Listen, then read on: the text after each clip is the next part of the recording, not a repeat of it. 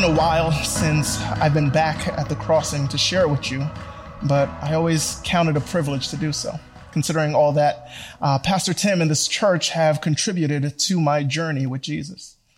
It was here that I met the Lord, here that I first experienced the love of God through those who know him, here that a foundation of faith was established. And 20 years later, by the grace of God, I'm all grown up in the faith. Like, people call me pastor now, but honestly, I'm still just a work in progress like everyone else. 20 years later, and sometimes in certain areas, I still feel like that 16-year-old spiritual infant at the start of the journey. And there's lessons that I've learned and need to keep relearning, truths that I've grasped and allowed to slip away, sermons I've preached and failed to consistently put into practice. And I'm going to guess that I'm not the only one like this, that some of you know this same experience. You also need to relearn and refocus and be reminded. So I want to help us all to do that today with a topic that I need to keep coming back to again and again, because it's so easy for me to forget what I know to be true and to fail to put into practice what Jesus taught. I'm talking about the topic of worrying. We all know we shouldn't, but oh, how often we do. And this is definitely a season in time with a lot to worry about, right? This pandemic, our economy, our cultural and political climate, our churches, as we're all trying to stay connected and take small and safe steps forward. I mean, our kids, as we're thinking about what to do this upcoming school year, just to name a few things.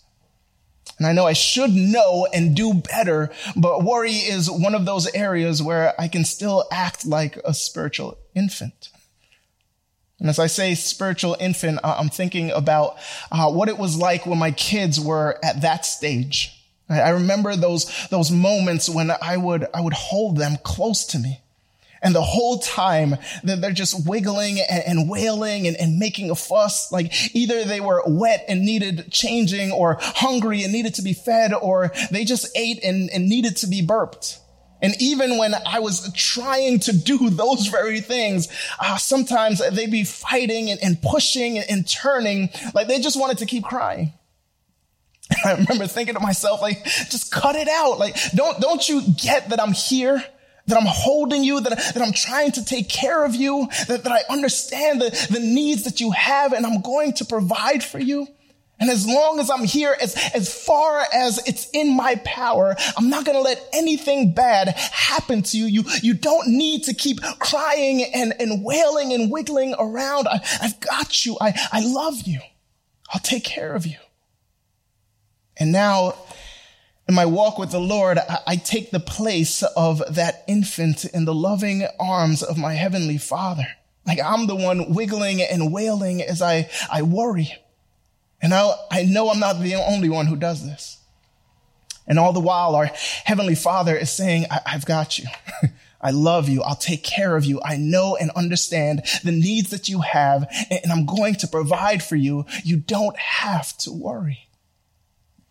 You know, Jesus, he addresses this issue directly and shows how unproductive and inconsistent worrying is in the life of his disciples.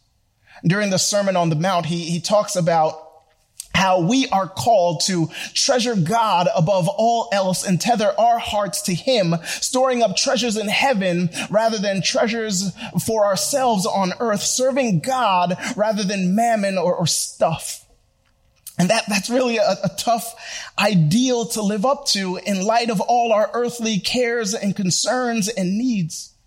And Jesus knows what those are. Like, he knows what it is to hunger and thirst and have no place to lay his head. He knows that as we live in this world, our cares and earthly needs loom large and make it hard for us to see heaven or God or anything else. Like, we've got bills to pay and mouths to feed and people to take care of. But this is exactly why he immediately goes on to addressing the issue of worrying. Like he calls us to value and seek and serve God above all else and leverage the things of this world to impact eternity and bring him glory.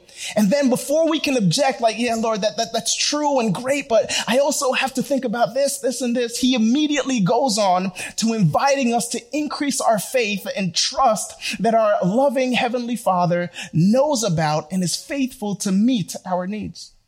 He invites us to stop wiggling around and wailing and making a fuss and just focus on the one who's got us, who loves us, who'll take care of us.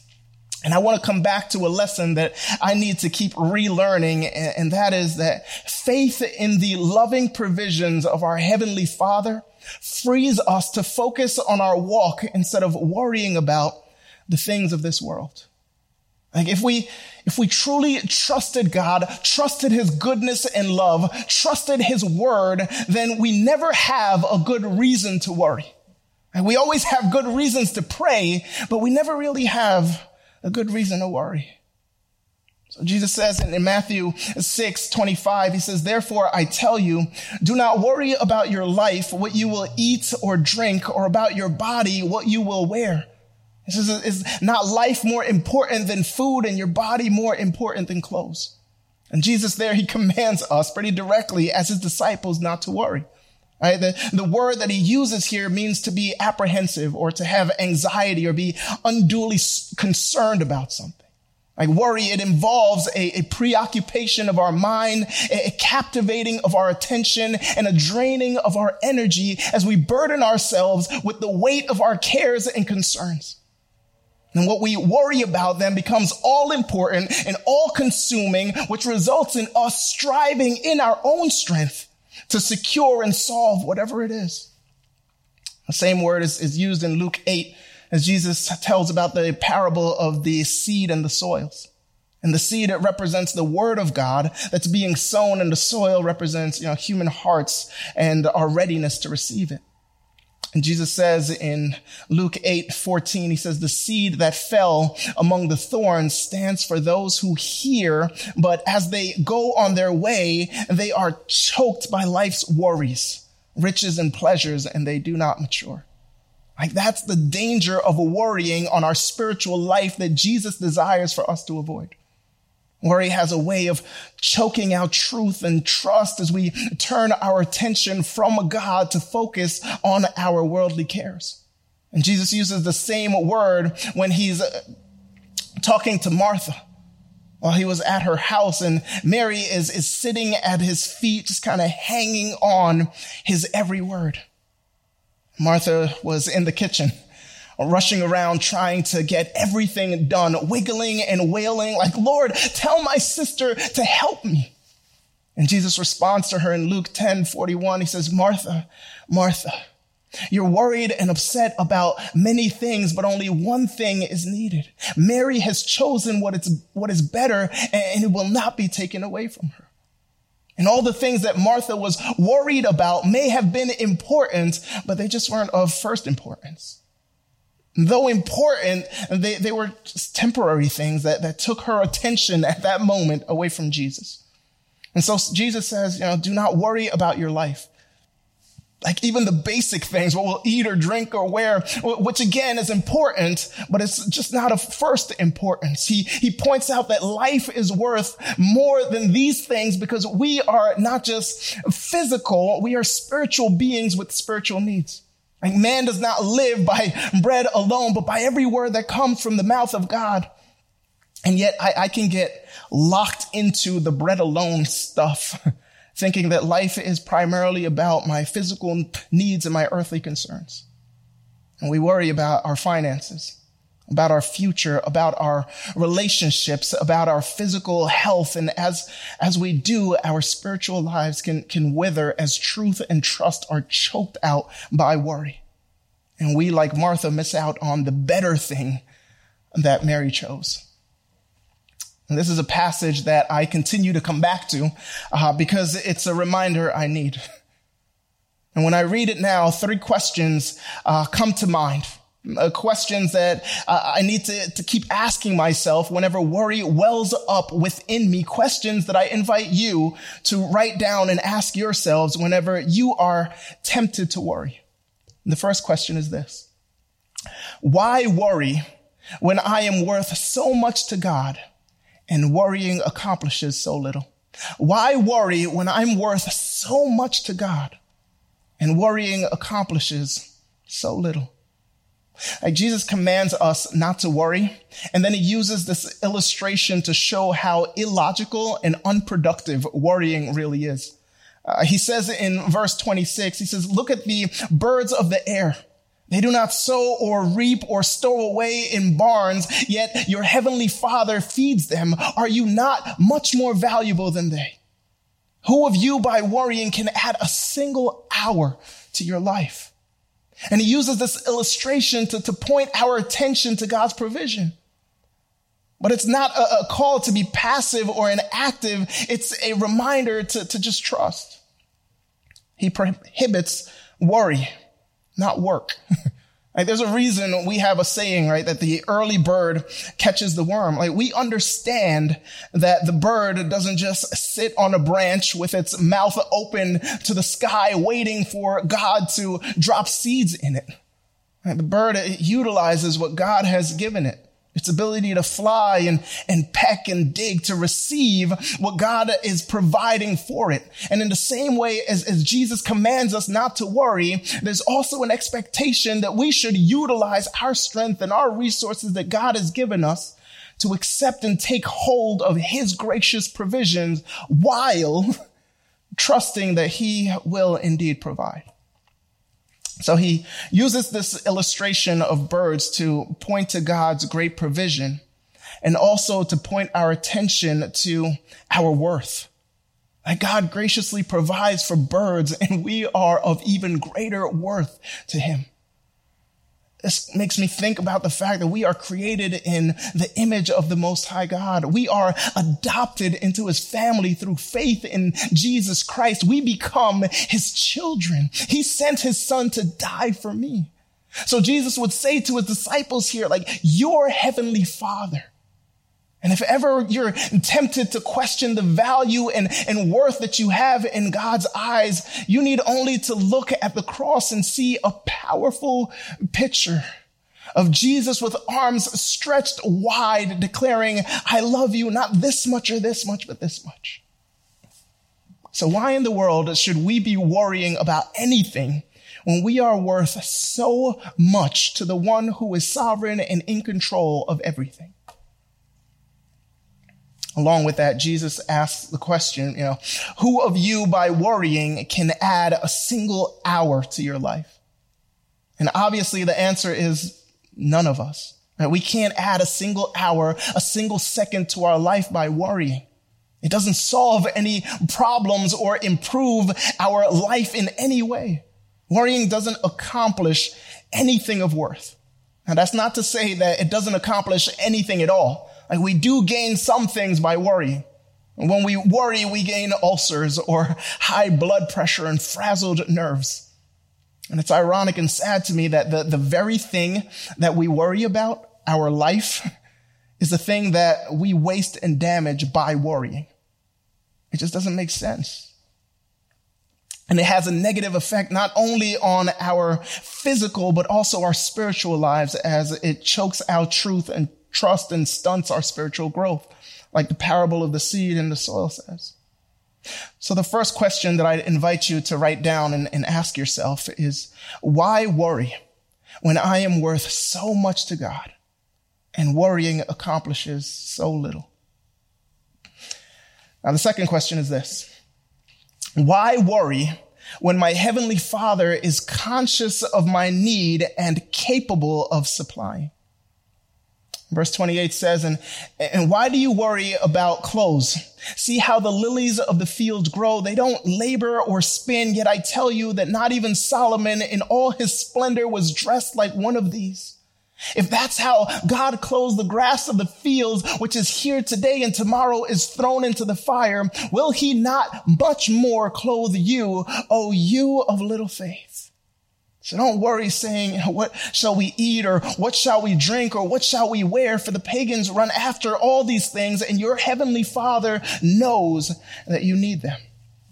Now there's a lot here, but the 5 words that immediately jump out at me every time I read this is, "O you of little faith."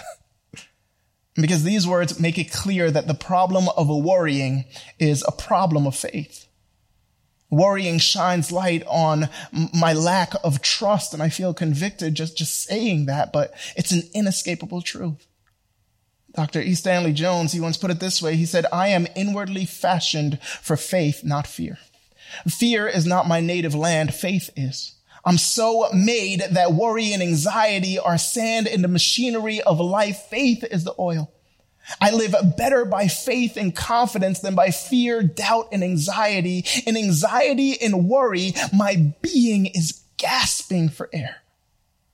We are inwardly constructed, he said, in nerve and tissue, brain cell and soul, for faith and not for fear. God made us that way. To live by worry is to live against reality.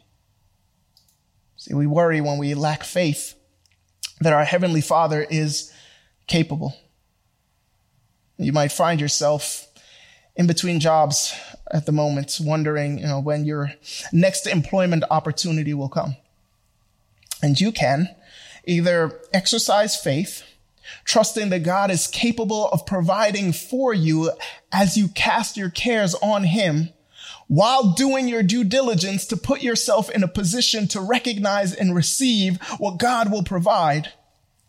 Or you can waste your time worrying and working in your own strength to solve your problem, which will reveal a lack of reliance on God and a lack of trust in his ability to provide.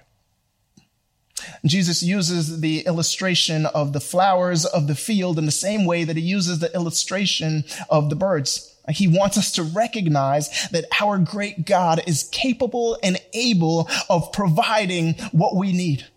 He provides food for birds that don't sow or reap. He clothes the grass of the field that don't labor or spin with a beauty and a splendor that exceeds that of Solomon himself.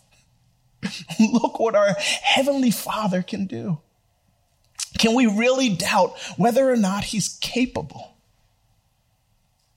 And if it's not his ability that I'm doubting when I worry, then it is sometimes his awareness or his care. Like the disciples caught in that storm on the Sea of Galilee, running to Jesus. Like, don't you care if we drown?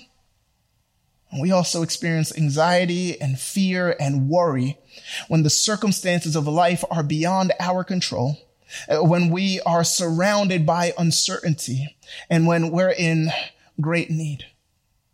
But there's never a moment when the Lord's not in the boat with you, or when he's not perfectly aware of your predicaments that you're in. Like Jesus reminds us in this passage, your Heavenly Father knows that you need them. And if we believe this and still worry, it could be that we are doubting his care. Not so much his ability or his awareness, but his care and concern for us. We worry and frantically work in our own strength because sometimes on some level we wonder whether or not God cares enough to work on our behalf. So you live as though you have the weight of the world on your shoulders, and since God is either incapable or unaware or uncaring, you have to carry it on your own. But let's not miss that throughout this passage, Jesus refers to God again and again and again as your Heavenly Father. As you wiggle and wail, you are in the arms of your Heavenly Father who says to you, I got you. I love you. I'll take care of you. It's like that old poem. Said the robin to the sparrow, I should really like to know why these anxious human beings rush about and worry so. Said the sparrow to the robin, friend, I think that it must be that they have no Heavenly Father such as cares for you and me. But we do have a Heavenly Father who sees us as of great worth and works for our good and his glory. So the second question is, why worry when our Heavenly Father is conscious of our need and capable of supplying. Now, this brings us to our third and final question, which is, why worry about what my Father will provide when he's called me instead to focus on my walk? And Jesus seems to indicate that worrying doesn't just reside in our minds, it's often manifested in our actions. What we worry about becomes all important, all consuming.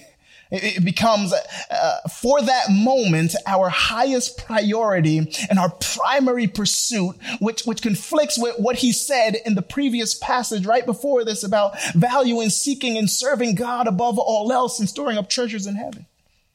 So while he calls us not to worry about our physical earthly needs, he also points out that those who don't know him not only worry about these things, but run after them.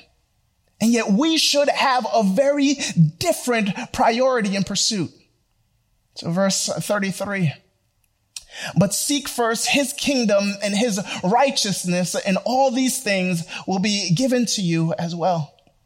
We are called not to focus on the worldly things we're tempted to worry about and pursue, but to focus on our walk, on our relationship with the Lord. We are freed from worrying about and pursuing the material things of this world when we are focused on walking with the Lord as of primary importance. Seek first.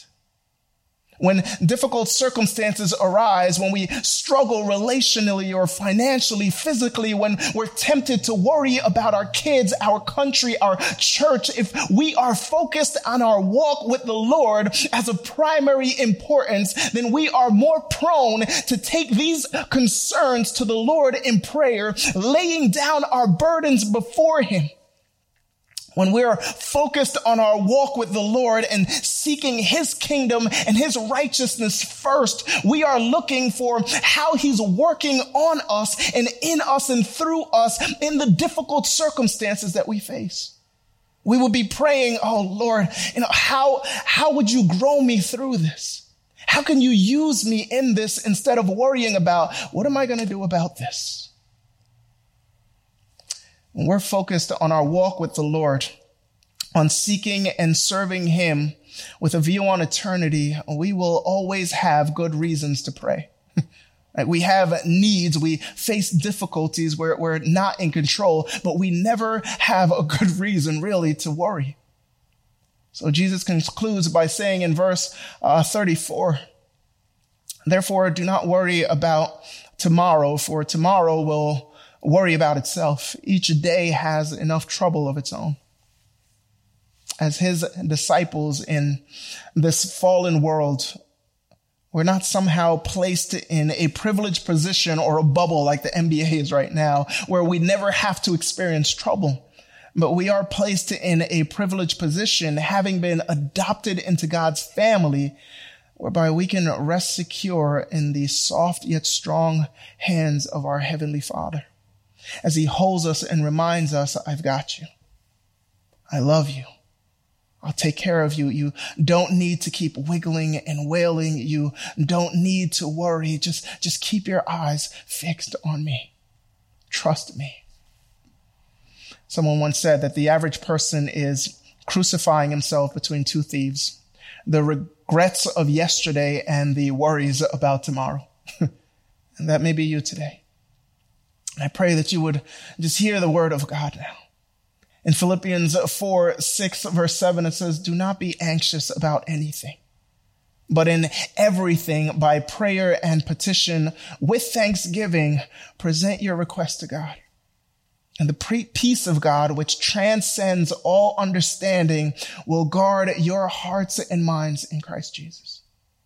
Listen, faith in the loving provision of our Heavenly Father frees us to focus on our walk instead of worrying about the things of this world. It puts us in the place of Mary at Jesus' feet rather than Martha running around trying to take care of everything. It brings us to our knees and keeps us dependent on him. As you trust in him, I encourage you to ask yourself whenever you're tempted to worry, because if you're like me, it happens and maybe even happens often. Ask yourself these questions. Why should I worry when I am worth so much to God and worrying accomplishes so little? Why should I worry when my heavenly Father is conscious of my need and capable of supplying? Why should I worry about what my Father will supply? He's promised it. When instead he's called me to focus on my walk or my relationship with him. Like, it's time for us to stop wiggling and wailing. Lord, help us to keep learning and relearning these truths.